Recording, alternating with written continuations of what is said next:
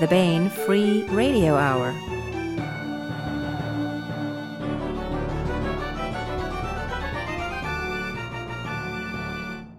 On the podcast, No Rest for the Weary, a wily and witty hero on a journey of destiny, and a private investigator must survive the mean streets of the City of Cries, plus a wild chase through the billion worlds of the 10th millennium, and we continue our ongoing audiobook serialization of David Weber's Uncompromising Honor, all right now.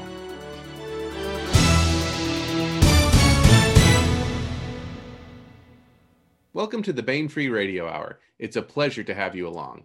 I'm Bain Consulting Editor David F. Shirerod, sitting in for Tony Daniel.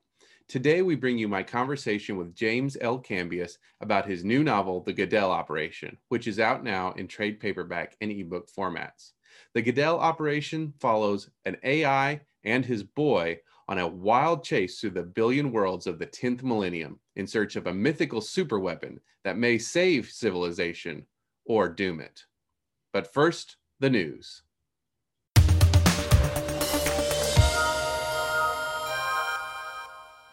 The May mass market paperbacks are in. First up, Mamalukes by Jerry Purnell. It's been 13 long years since Rick Galloway was shanghaied and carted away by a flying saucer to the planet Tran, where humans were both administrators and slaves. Now things are about to change yet again. New starmen have arrived on Tran with dangerous gifts and star weapons none have faced before. Rick Galloway's mission on Tran is about to be turned on its head. The final novel by legendary author Jerry Purnell, with contributions from New York Times best-selling author David Weber and the author's son, Philip Purnell. Next up, Penrick's Travels by Lois McMaster Bujold. Footloose nobleman Penrick grows wiser and even more wily as he journeys from young lord to sorcerer and scholar in the Bastard's Order. Oh, and he deals with intrigue and solves mysteries along the way. 3 stories of epic fantasy from Sefwa Grandmaster Lois McMaster Bujold includes Penrick's Mission, Mira's Last Dance, and The Prisoner of Limnos. And The Vanished Seas by Catherine Acero. The powerful elite of the City of Cries are disappearing, and only Major Bajan, who grew up in the Undercity, can find them, if she isn't murdered first. But if she survives, waiting for Bajan is a revelation that may transform Cries and the Empire itself forever. And head on over to Bain.com and check out the May Rubies and Rust Catherine Acero ebook sale. To celebrate the release of The Vanished Seas, we're offering major discounts on all of Catherine Acero's titles. These discounts apply wherever Bain ebooks are sold, and it runs through the end of this month, May 31st, 2021. And that's it for the news.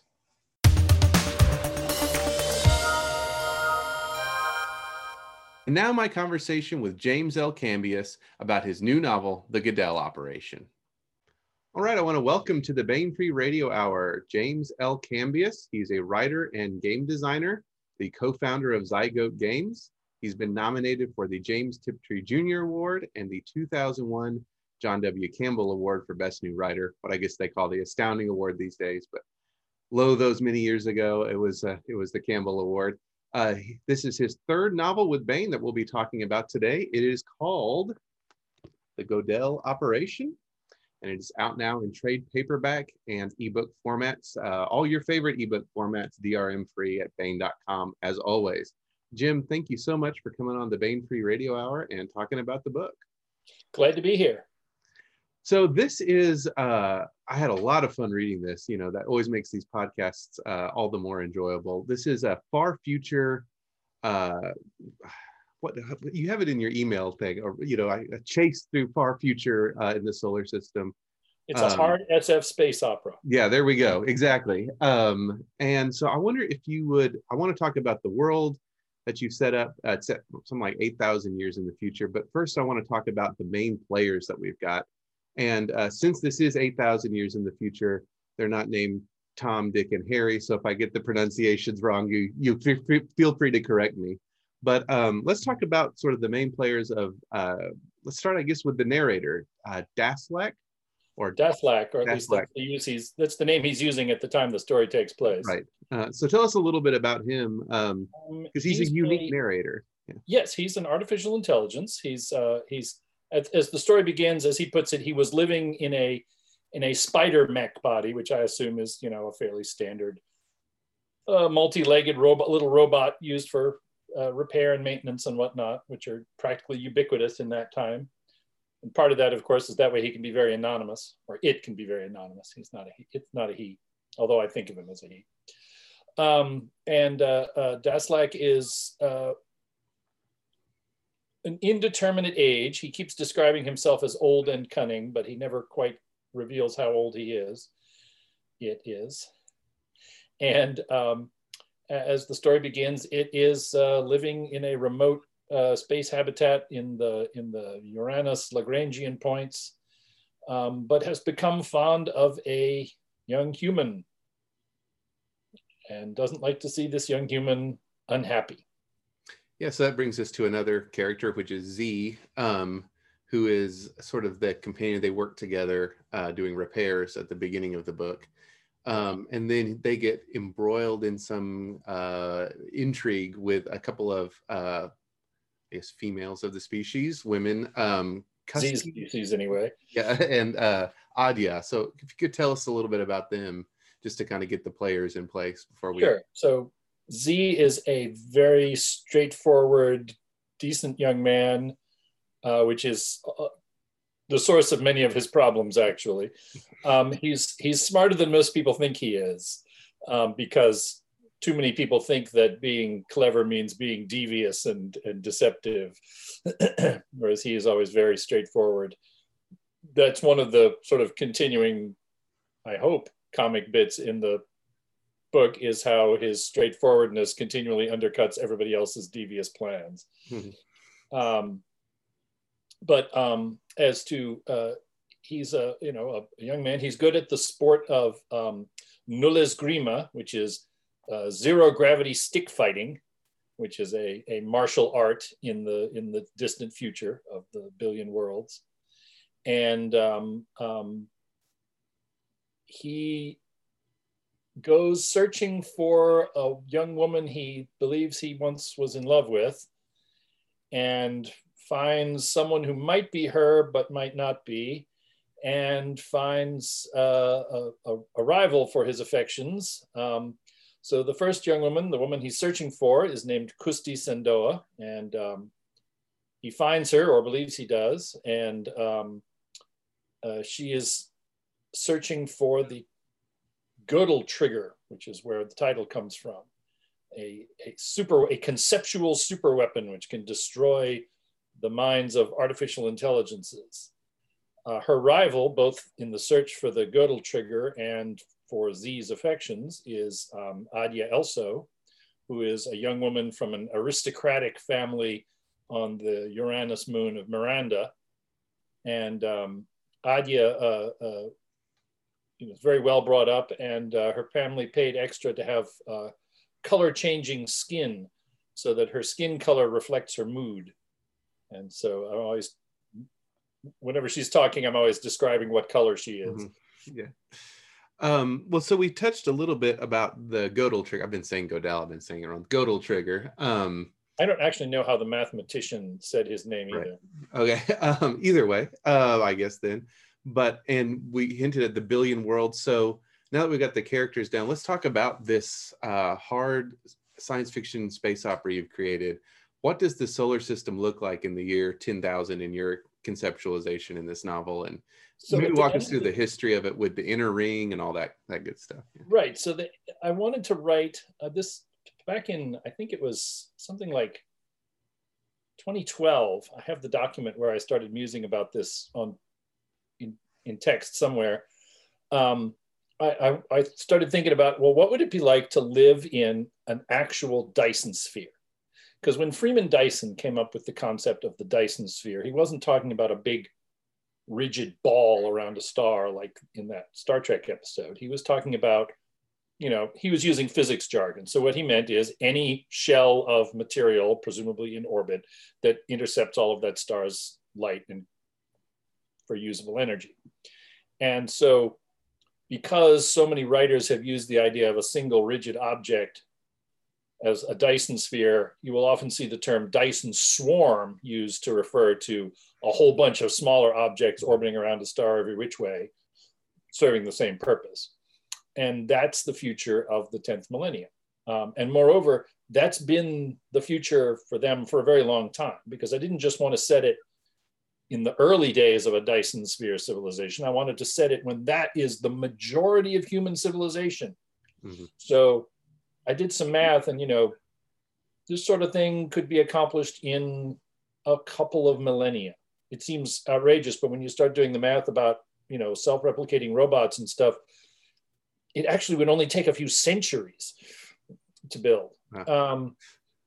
So most of human history, from the viewpoint of my 10th millennium characters, that's where humans have lived. They've lived in 1 billion plus space habitats and asteroids and terraformed planets and terraformed moons, orbiting the sun and Jupiter and all the major planets. And that's history. Then there's this, semi-mythical prehistory, of the 20th, the second millennium and earlier, when people were only lived on one planet. Mm-hmm. And so there's the inner ring, and that is, if I'm reading it right, primarily reserved for machine intelligence. Is that right? And then all the biologicals live out. And right.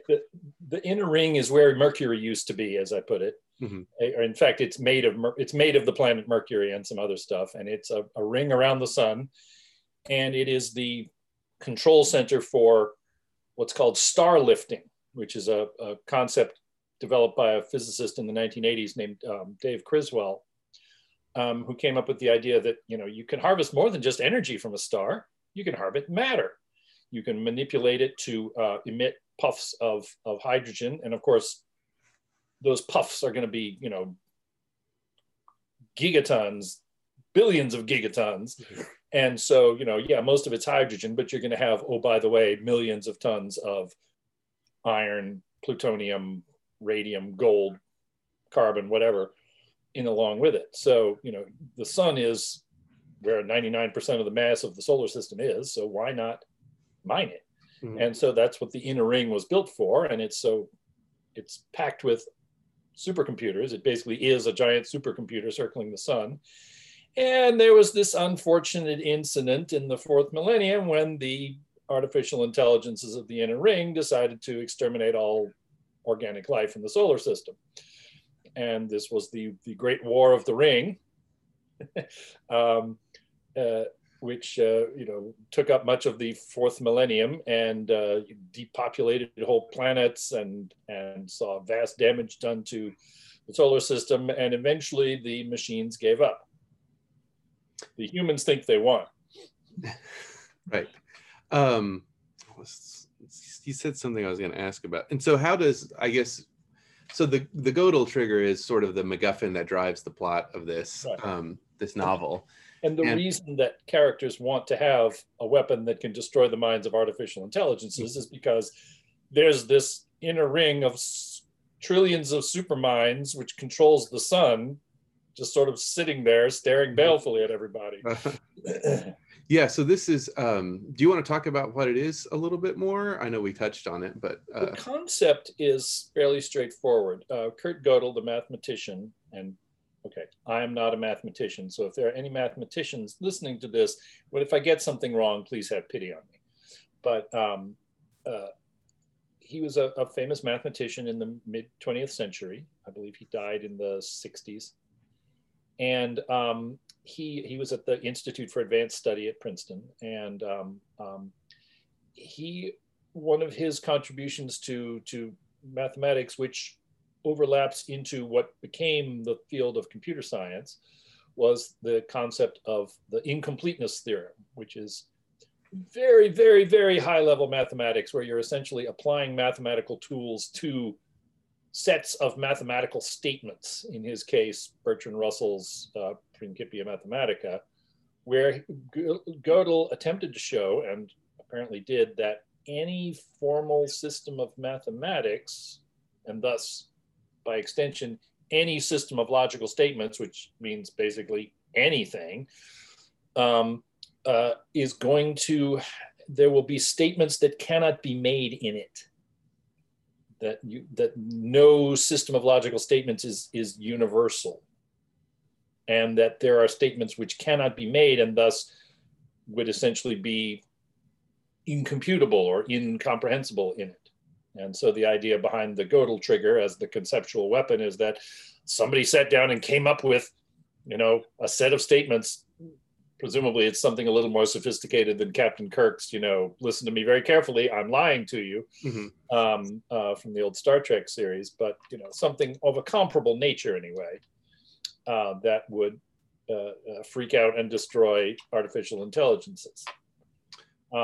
That's what everyone in the story believes. And I'll leave it at that. We'll leave it at that. Yeah, I don't want to spoil too much. Let me see. What was I going to ask? And in fact, that gives me an out, because even if then I'm getting Godel's work completely wrong, it doesn't matter because that's diegetic error. Yeah, exactly. Yes, from within the story, right. I was going to talk a little bit more about Daslak, because he was such a fun narrator. And I wonder, was that always your intent, was to have an AI as the narrator? And then two, I just wanted to talk about the little, because he's been around a long time, and so he knows humans, but he still doesn't quite get them. Like he's, I just love those little moments where he'd be like, I don't know, like he talks about reproduction, and he's like, why would you want to go through this? You can just do it in a, I can't remember the term for it. You grow babies, like you can print them out. Still insist on it, right? And I love that kind of interplay of him, like being an AI, not really understanding humanity. Yes, he does not have the slightest bit of Pinocchio syndrome or the Tin Man. He has no desire to be a human being. Yeah. He likes humans, but he doesn't want to be one, and doesn't really understand why anybody would. Yeah. Daslak's a fun character. It was the first character I began writing, because back when I had this idea, I sat down and sort of, I guess if I was a filmmaker, I would say shot some test footage. But in my case, it was, started writing my way into what might become a story. And that eventually became, much revised, became the first chapter of the Godel trigger. But that was what I used basically as sort of my sample text when I pitched this novel to Bain Books, as a matter of fact. It's like, here's what I've written already. I think this is pretty fun. What do y'all think? And evidently they agreed. Daslak is clever, and maybe not as clever as it thinks it is, but quite clever anyway. Devious as a result of a long and complicated life, and suspicious to the point at times almost of paranoia, and always prefers to take a devious approach, and thus, makes a great foil for Z with his blunt directness. Yeah, I like you with Z. You were talking about being very direct, and like there's several points when everyone's trying to scheme. If we do that, and he's like, "What if we just ask them?" And and people be like, "Should we just ask?" He's like, "We could just ask," And I thought that was always a fun, like you said, that interplay between the characters there. So I wonder too about the work, because this has got that great, Tony doesn't like it when I say golden age or old fashioned, but I mean it as a compliment, but sometimes I think people read that wrong in advertising copy. But it's got that great sense of wonder with this big world building. And I wonder, like, how do you, a lot of this, you obviously have a lot of history that you've built up in it, but then I just think there's all these fun bits, and I just wonder how you approach those, of like names for food, or like, you talked about the stick fighting, and how you kind of trace this history of like, it started out, this way, and then it became formalized, and then it became a game, but then it became an art form, but now it's a game again, or something like that. And it's because I'm an obsessive nerd about this kind of thing. I'm also an obsessive nerd about food. So when I'm inventing foodstuffs or thinking of what people might be eating in that distant future, I either look for real world things or make up plausible ones and then come up with names for them, making heavy use of foreign language dictionaries and I'll be candid, Google Translate. Mhm.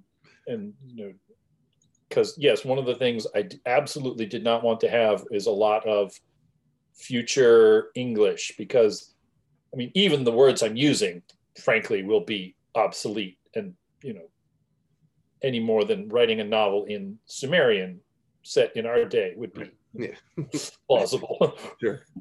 Yeah, but although one can assume there'll be a bit more cultural continuity once you have, widespread electronic storage media and longer lifespans and things like that. Yeah. Let me think. Let me see here. And so let's talk about, so each world, I guess, we say billion worlds, has sort of an AI running it, right? Many of them do. Okay. Some of them do not. Okay. Yeah. So I was just wondering if you could talk about, they run into a couple early on. There's the one where they're from. I can't remember the name now, but yeah, it takes the form of a penguin avatar. Only in virtual space. Yes. Obviously. Right. Yes. How does that come about, and how does that affect the story that we're reading about here, and how do these, he calls it, you see early on, Daslick says, so I've done what people have done for millennia, I talk to God, meaning the God that runs the place they live. A lot of these beings are, by any rational standard, godlike in power and knowledge. Some of them aren't very nice gods, though. So yes, while there is the threat of the inner ring ever present, civilization in the 10th millennium, it depends on artificial intelligences, and they are considered people. They're just people who are digital people. And we are millennia past any hostility or mistrust or unfamiliarity at that point. So the digital minds, they can scale up a lot better than biological minds can. So I mentioned, and I have a whole bunch of notes about this, of course, there's different levels of intelligences, where humans are baseline intelligences, which is, and then there's higher level intelligences, each of which is approximately an order of magnitude smarter. So, a level 2 intelligence is about 10 times as intelligent as an ordinary human. A level 3 is 1,000 times. Right, and then there's like bots that are sub-baseline, right? Right, bots are robots. They're stupid machines. They're not people. They may be quite clever by our standards, but they're still Watson playing chess or the thing that built your car or whatever. Those are bots. So the other thing is there's also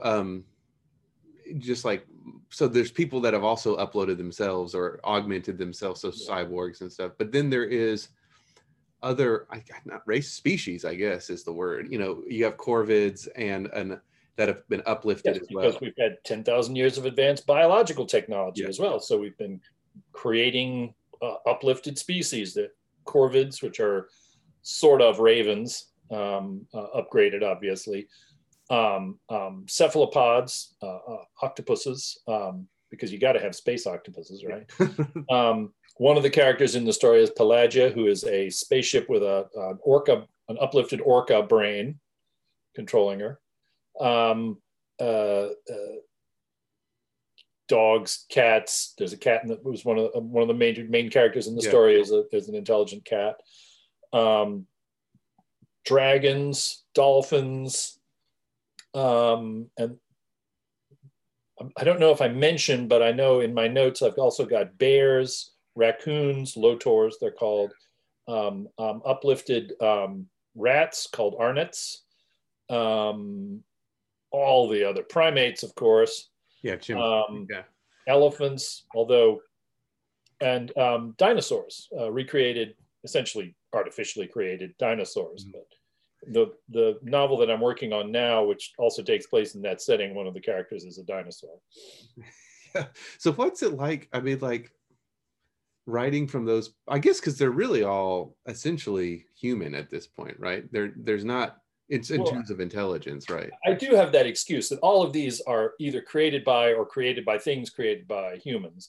So there's going to be some of our mental patterns are going to flow into them just by virtue of how we define intelligence. But I do try to make the non-humans different if I can.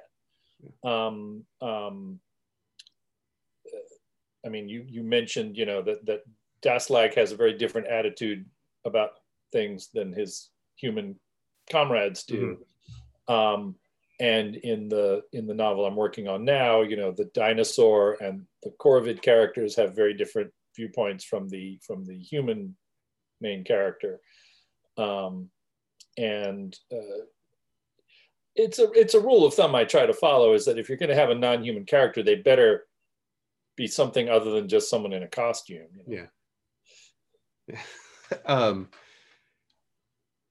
I think that really came across, especially, like with the cat character too, but especially with Pelagia, because she's not even an orca. She's like an orca in a ship, but she uses this plushy avatar or whatever. And she uses a little plush killer whale doll as her remote drone avatar. Right. And I love, it's hard to talk about because so much of this was just, I love being immersed in this world because, like you said, it's hard science fiction. It felt so plausible and yet it felt so alien at the same time. And I think that is something that is hard to do, so I will commend you on it. And it's not something, maybe I'm speaking out of turn, but I think we're missing that in science fiction a lot. I think that, and I think because it's hard, but is that something that's always appealed to you, as sort of this like really, you said you're a nerd about this really rigorous kind of extrapolating out? The thing that I really like to feel when I'm reading a book or watching a movie is the feeling inside in the back of my head that, yes, that's what it would be like. Now, sometimes it can be in a fantastic context. I really love the original Iron Man because, it felt like, yes, that's what developing, a superhero suit would be like. It felt right. And with this, I very much wanted to play with the net up in the middle of the court, so to speak, where, I'm not allowing myself any magic. There's things can get a little fuzzy when the technology of the inner ring is involved, but there's nothing that actually breaks physical laws as we understand them. And so there's no psychic powers, there's no faster than light travel. I'm cagey about aliens because I don't want to pin myself down too much, because I feel like right now we're living in a time when statements on that could be made obsolete very rapidly. The Breakthrough Listen project could make this story obsolete if I talk about aliens. So I'm just not going to bring them up. And I guess, like you said, although one, I guess an author always hopes your work will live on, but probably, I hope I'm not insulting you by saying 8,000 years from now, we may not be reading this book. So if you're wrong, people can't call you out. It's always the problem. It's not the 8,000 years, it's the 8 years or, 20 years. Exactly. I'm worried about. Exactly. Because I do read a lot of Golden Age classic science fiction, and it is sometimes, it's not the scientific failures that are jarring. It's the non-scientific failures to extrapolate, where people are still using beatnik slang in the 2020s or whatever. Right. I feel like, that's not thinking things through. Yeah.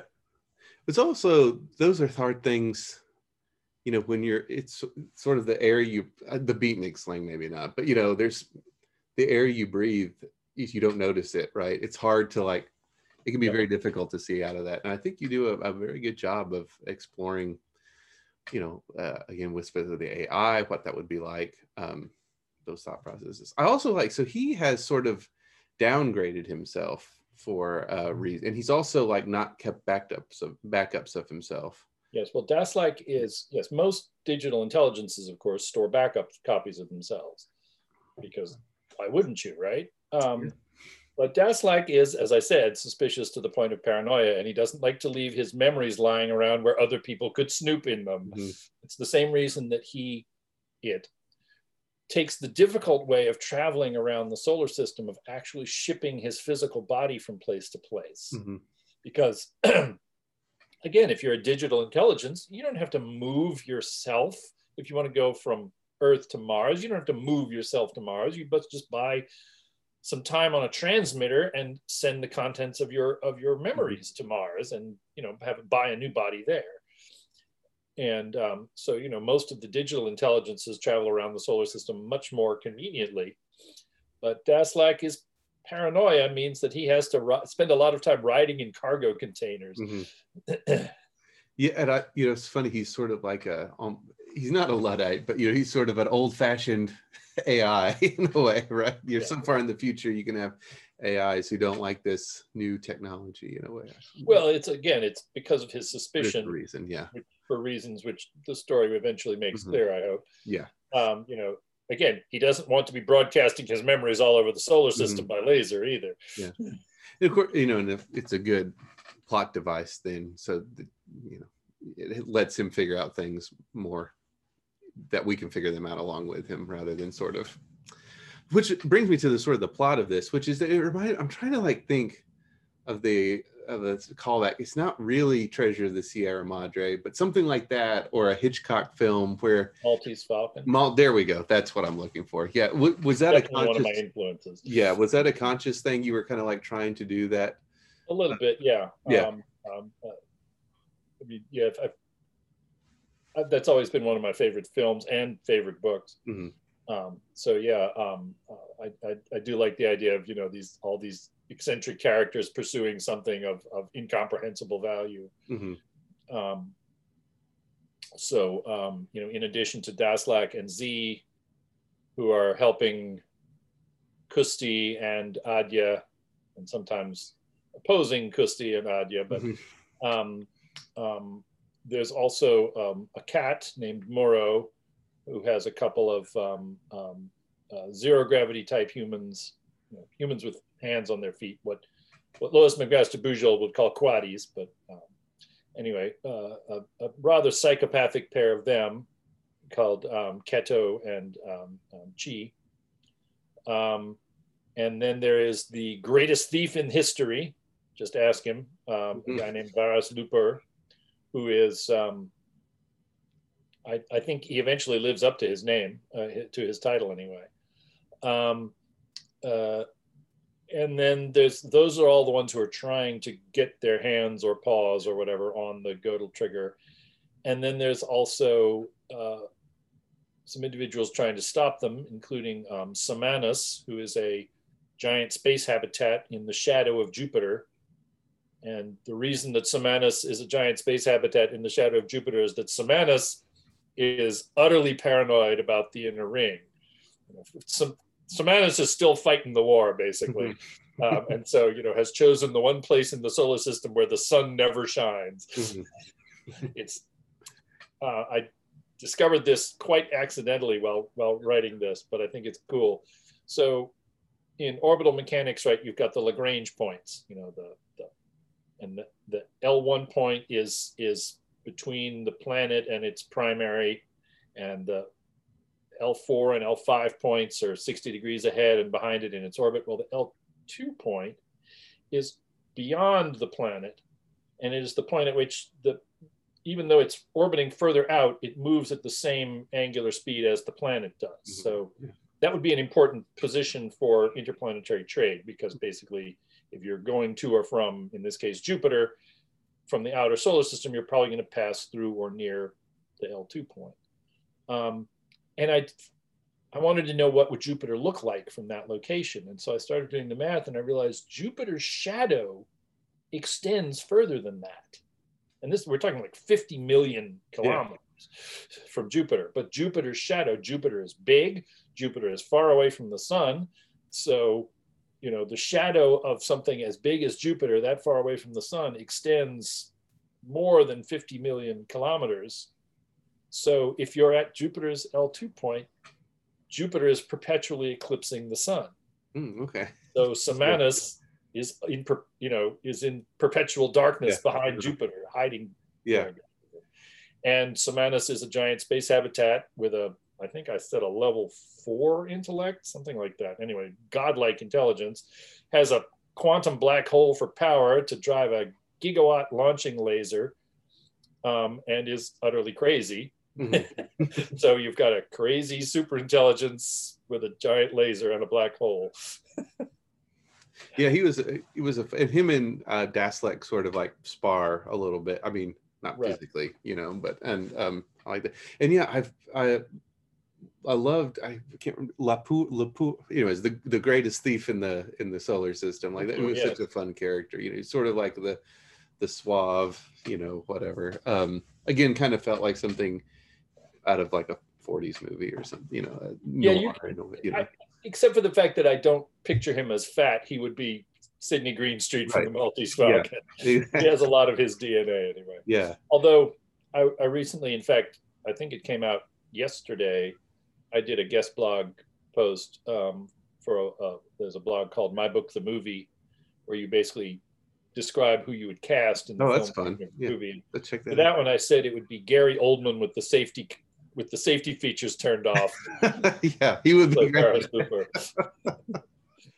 you've ever seen him in The Fifth Element, it's right. Yeah, that's Gary Oldman, unfettered, turned loose on the scenery. Yeah.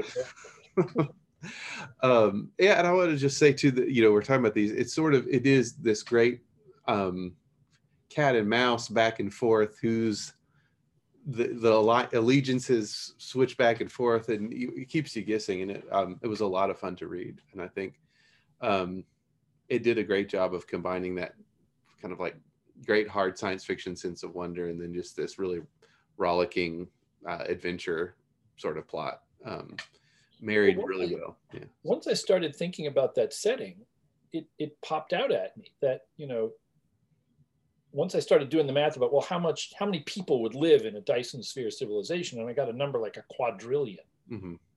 And it's like, that's, so you'd have a billion worlds then, if they live in communities of in the millions, then you're gonna have a billion worlds. Mm-hmm.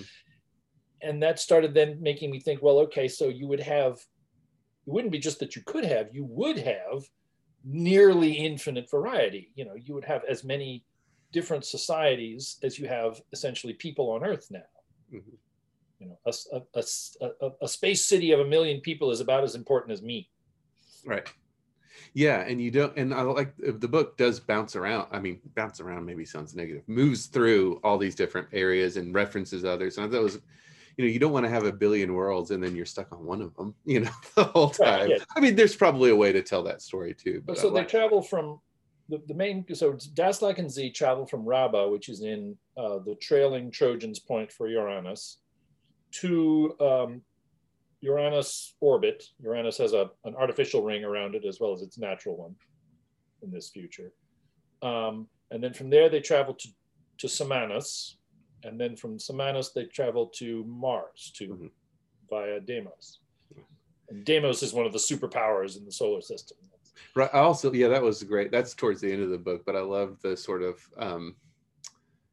how Deimos is the more important, and Mars is, and there's this like, I don't know. I'm in Texas, Oklahoma hatred of each other, or something, right? Texas and Louisiana. Yes, it would be as if Louisiana still ruled Texas. Right. Yeah. Exactly. Yeah. So that was a lot of fun. I don't want to say too much more about it because it is a sort of a plot. Keep skating up to giving away the. Yeah, I don't want to say too much more about it. But was there anything? We're actually a little over half an hour, so we're probably good here. But I want to know if there's anything I didn't touch on that you wanted to talk about. Because one thing which I want to emphasize, I guess, is this sort of, I alluded to this earlier, is that once I started thinking about the variety that setting would allow, I realized that this was classic Golden Age science fiction, where you have lots of different worlds and weird creatures and societies all within relatively easy travel range of one another. And in this case, I don't even have to have a magic space drive or something. Right. They just do it with sails and lasers and rockets. And, so I feel like I should at some point write a story in which a band of rebels are fighting an empire, just because there are empires there, right? Yeah, no, that's an interesting point, because like I said, I did feel like that golden age feel, but whereas usually, I think to me, reading the old stuff, which I love, but the big thing is just like the scope of it is hard scientifically to buy at this point, right? It's too easy for Star Trek is a great example, and so that's a fascinating point. I hadn't thought of it that way. That where you have that scope, but it's in our solar system, but yet there's billions of worlds and billions of cultures. I mean, my solar system, I think if you take the population, I think is bigger than Asimov's Galactic Empire. Right. Yeah. Yeah. Well, yeah, that's a fast. I kind of subconsciously picked up on that, I think, but I didn't explicitly think of it that way. But that's a good way to put it. So, well, it sounds like you're doing another book in this. Yes, the book I'm working on now, well, not right now, is called The Scarab Mission, and it is set at the same, somewhat slightly earlier in time than the Godel operation, and it has one character in common, which shouldn't be too hard to figure out who that is.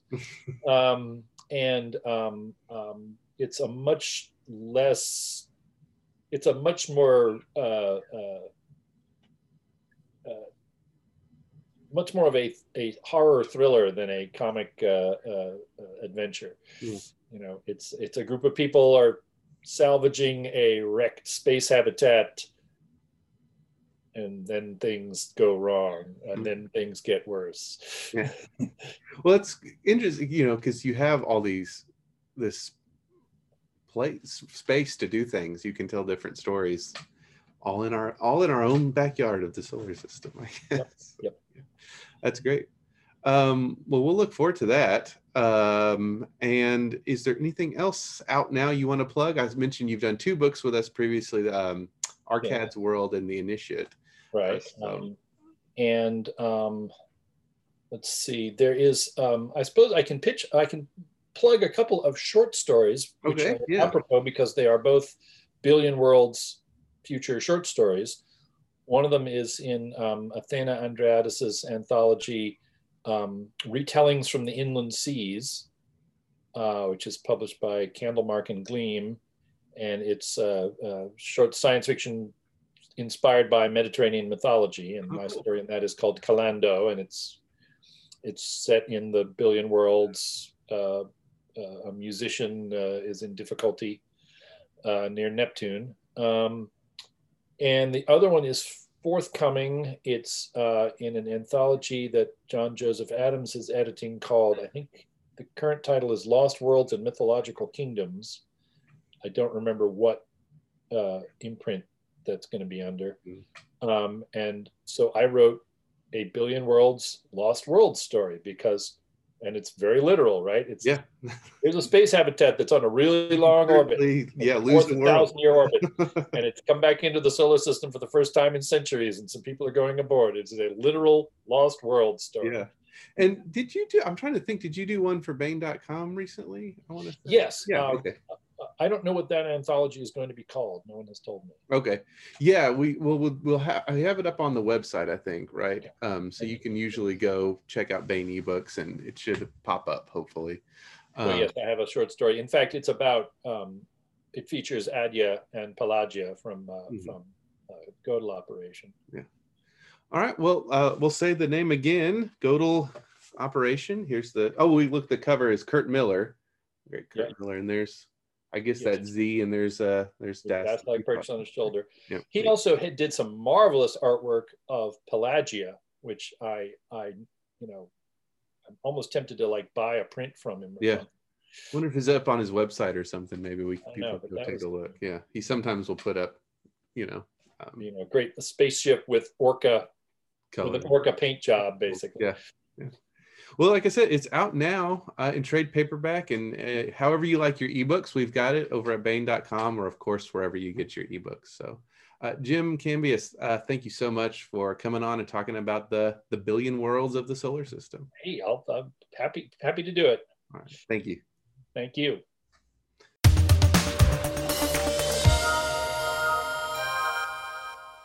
And now we bring you another installment in our ongoing audiobook serialization of David Weber's Uncompromising Honor. Honor keeps her promise. The Solarian League. For hundreds of years, they have borne the banner of human civilization. But the bureaucratic mandarins who rule today's league are corrupt and looking for scapegoats. They've decided the upstart star kingdom of Manticore must be annihilated. Uncompromising courage. Honor Harrington has worn the Star Kingdom's uniform for half a century. Very few know war the way Honor Harrington does. So far, hers has been a voice of caution. But now, the Mandarins have committed atrocities such as the galaxy has not known in 1,000 years. They have finally killed too many of the people Honor Harrington loves. Uncompromising vengeance. Now, Honor Harrington is coming for the Solarian League, and hell is riding in her wake. George Benton Tower, City of Old Chicago, Old Earth, Sol System. Well, so much for our wonderful secret weapon, Malachi Abruzzi said bitterly. How the hell am I supposed to sell this as the decisive victory we needed? It's not a complete disaster, Nathan McCartney objected. It looks like Asta worked perfectly. If they'd seen it coming before the last stage lit off, they'd have stopped any of them from getting through, and they didn't. Oh, that makes it much better, Abruzzi half sneered. Now you're telling me I'm supposed to tell the public we fired off 1,200 of these wonderful new missiles. The other side didn't even see them coming until the last second, and we still managed to take out one, count them, Nathan, one of our 11 primary objectives. He shook his head in disgust. I'm pretty good. Hell, I could sell ice on Niflheim. I don't think I can sell this, though. No one expects miracles, Malachi, Innocenty Kolokoltsov told him. We'll just have to do the best we can with what we've got. That's reassuring, Abruzzi muttered. Then he shook himself. I really need Kingsford to give me something to work with. I'm sure he will, as soon as he can. Abruzzi snorted, but he also sat back in his chair, arms folded, and Kolokoltsov tried to be grateful for small mercies. Fabius had been almost as big a disaster as Kingsford had privately warned him it might. Unlike the CNO's worst-case assumption, based on discovering that the Mantis' FTL system defense missiles were already fully operational, almost 10% of Vincent Capriotti's battle cruisers had survived. SLNS Quebec had not been one of them, however, and the remnants of TF-790 had reached Sol less than 11 hours ago. So far, no one outside the Navy and the Mandarins knew they had, or had any idea the Solarian League had once again suffered catastrophic losses. It would be a while before Kingsford could provide any sort of comprehensive after-action report or meaningful analysis of the attack's results. Without Capriotti, or for that matter, any of the task group flagships, just pulling together the sensor data was likely to take days. What he called the hot wash analysis suggested Abruzzi's dismal summary of Capriotti's accomplishments was likely to hold up, though. Kingsford's face had been bitter on Kolokoltsov's comm display as he described the impeller wedges which had interposed themselves between the Astas and their targets. We'd have gotten better results going after something farther from the planet, the CNO had said heavily. We didn't expect that wall of impeller wedges, and we had to be so careful about our targeting commands to avoid civilian casualties that the birds' tactical options were too limited to work around and get behind them, between them and the planet, for an unobstructed shot. We did find that one hole, and it looks like we probably killed at least a dozen of the ships they were using, more likely twice that many. But if I had to guess, they were freighters. Probably unmanned freighters, drones. So, aside from the nano farm, I think it's likely we didn't get another damned thing. I'm sorry, Mr. Senior Permanent Undersecretary. My people tried. Yes, they did, Admiral, Kolokoltsov thought now. And a hell of a lot of them died trying. But Malachi's right. We can't sell this as the win we needed. Anything more on that data anomaly? McCartney asked. No, Kolokoltsov shrugged. Kingsford says his people at Operational Analysis are working on it, but so far, data anomaly is as far as they've gotten. He shrugged again. Frankly, I think Kingsford's pretty much of the opinion that it's a sensor glitch. Only 2 of Capriotti's recon drones even think they saw it, whatever it was. Good, Abruzzi said with bitter amusement. At least I won't have to explain that one away. Last thing we need is for people to think the Manties are still producing new secret weapons, especially when ours all seem to suck wind. I have to say, Omasupe Quartermain put in, her tone as subdued and anxious as her expression, that I'm a lot more worried about how the Manties are going to react to this than I am about what we tell the newsies. Trust Omasupe to cut to the chase, Kolokoltsov reflected. And she had a point. The attack on Beowulf had upped the ante all around, and it was unlikely the Manties were very pleased about it. Still, there were a few glimmers in the darkness. Even from Kingsford's current partial analysis, it was obvious McCartney was right. The Manties had never even seen Asta coming until the final stages went active. That meant the weapon had performed almost exactly as advertised. If not for the freighters they'd managed to interpose, the strike would have been just as devastating as anyone could have hoped, and the fact that at least some of their technology had worked perfectly, that the Manties' monopoly on superior weapons wasn't absolute after all, was at least a little reassuring. According to Kingsford and Vice Admiral Kendrick, Systems Development Command and Technodyne were working on half a dozen other projects, which should begin yielding results sometime within the next 8 to 12 T-months. How good those results would be was an unknown, but if Asta was representative, they might just provide a genuine equalizer, especially if they were employed en masse. And the preliminary vote on the taxation amendment went our way overwhelmingly, Kolokoltsov reminded himself. If Nang and Tyrone Reed are right, it'll sail through on the final vote week after next, too. If that happens, we'll have all the money we need to buy anything systems development wants. We just have to hang on long enough for that to happen, and the Manties are friggin' history. He reminded himself of that firmly, very firmly, and somewhere under that reassurance, he heard the lonely sound of whistling in a cemetery. That was another installment in our ongoing audiobook serialization of David Weber's Honor Harrington masterpiece, Uncompromising Honor. And that's it for the podcast. Thanks as always to Audible.com and podcast theme composer Ruth Judkowitz. Praise, thanks, and gratitude to James L. Cambias for sitting down to talk with me about his new novel, The Godel Operation. And thanks, as always, to our regular host, Tony Daniel. You know, Tony is such a great guy. Recently, he's been doing a lot of community service, really giving back. He even became a volunteer fireman. He's got a badge and an official number and everything. The number is 451, by the way. He was really proud of that. You know, when I talked to him last, he had just come from a big fire at the public library. He was covered in soot. He told me that he was going to go to the Bain offices and, quote, take care of the books there next. It's really inspiring. I'm sure he'll tell you all about his public service next week when he's back on the podcast. Until then, I'm David F. Shirerod, coming to you from a soundproof bunker somewhere deep in the heart of Texas. Join us here at the hammering heart of science fiction and fantasy, and keep reaching for the stars.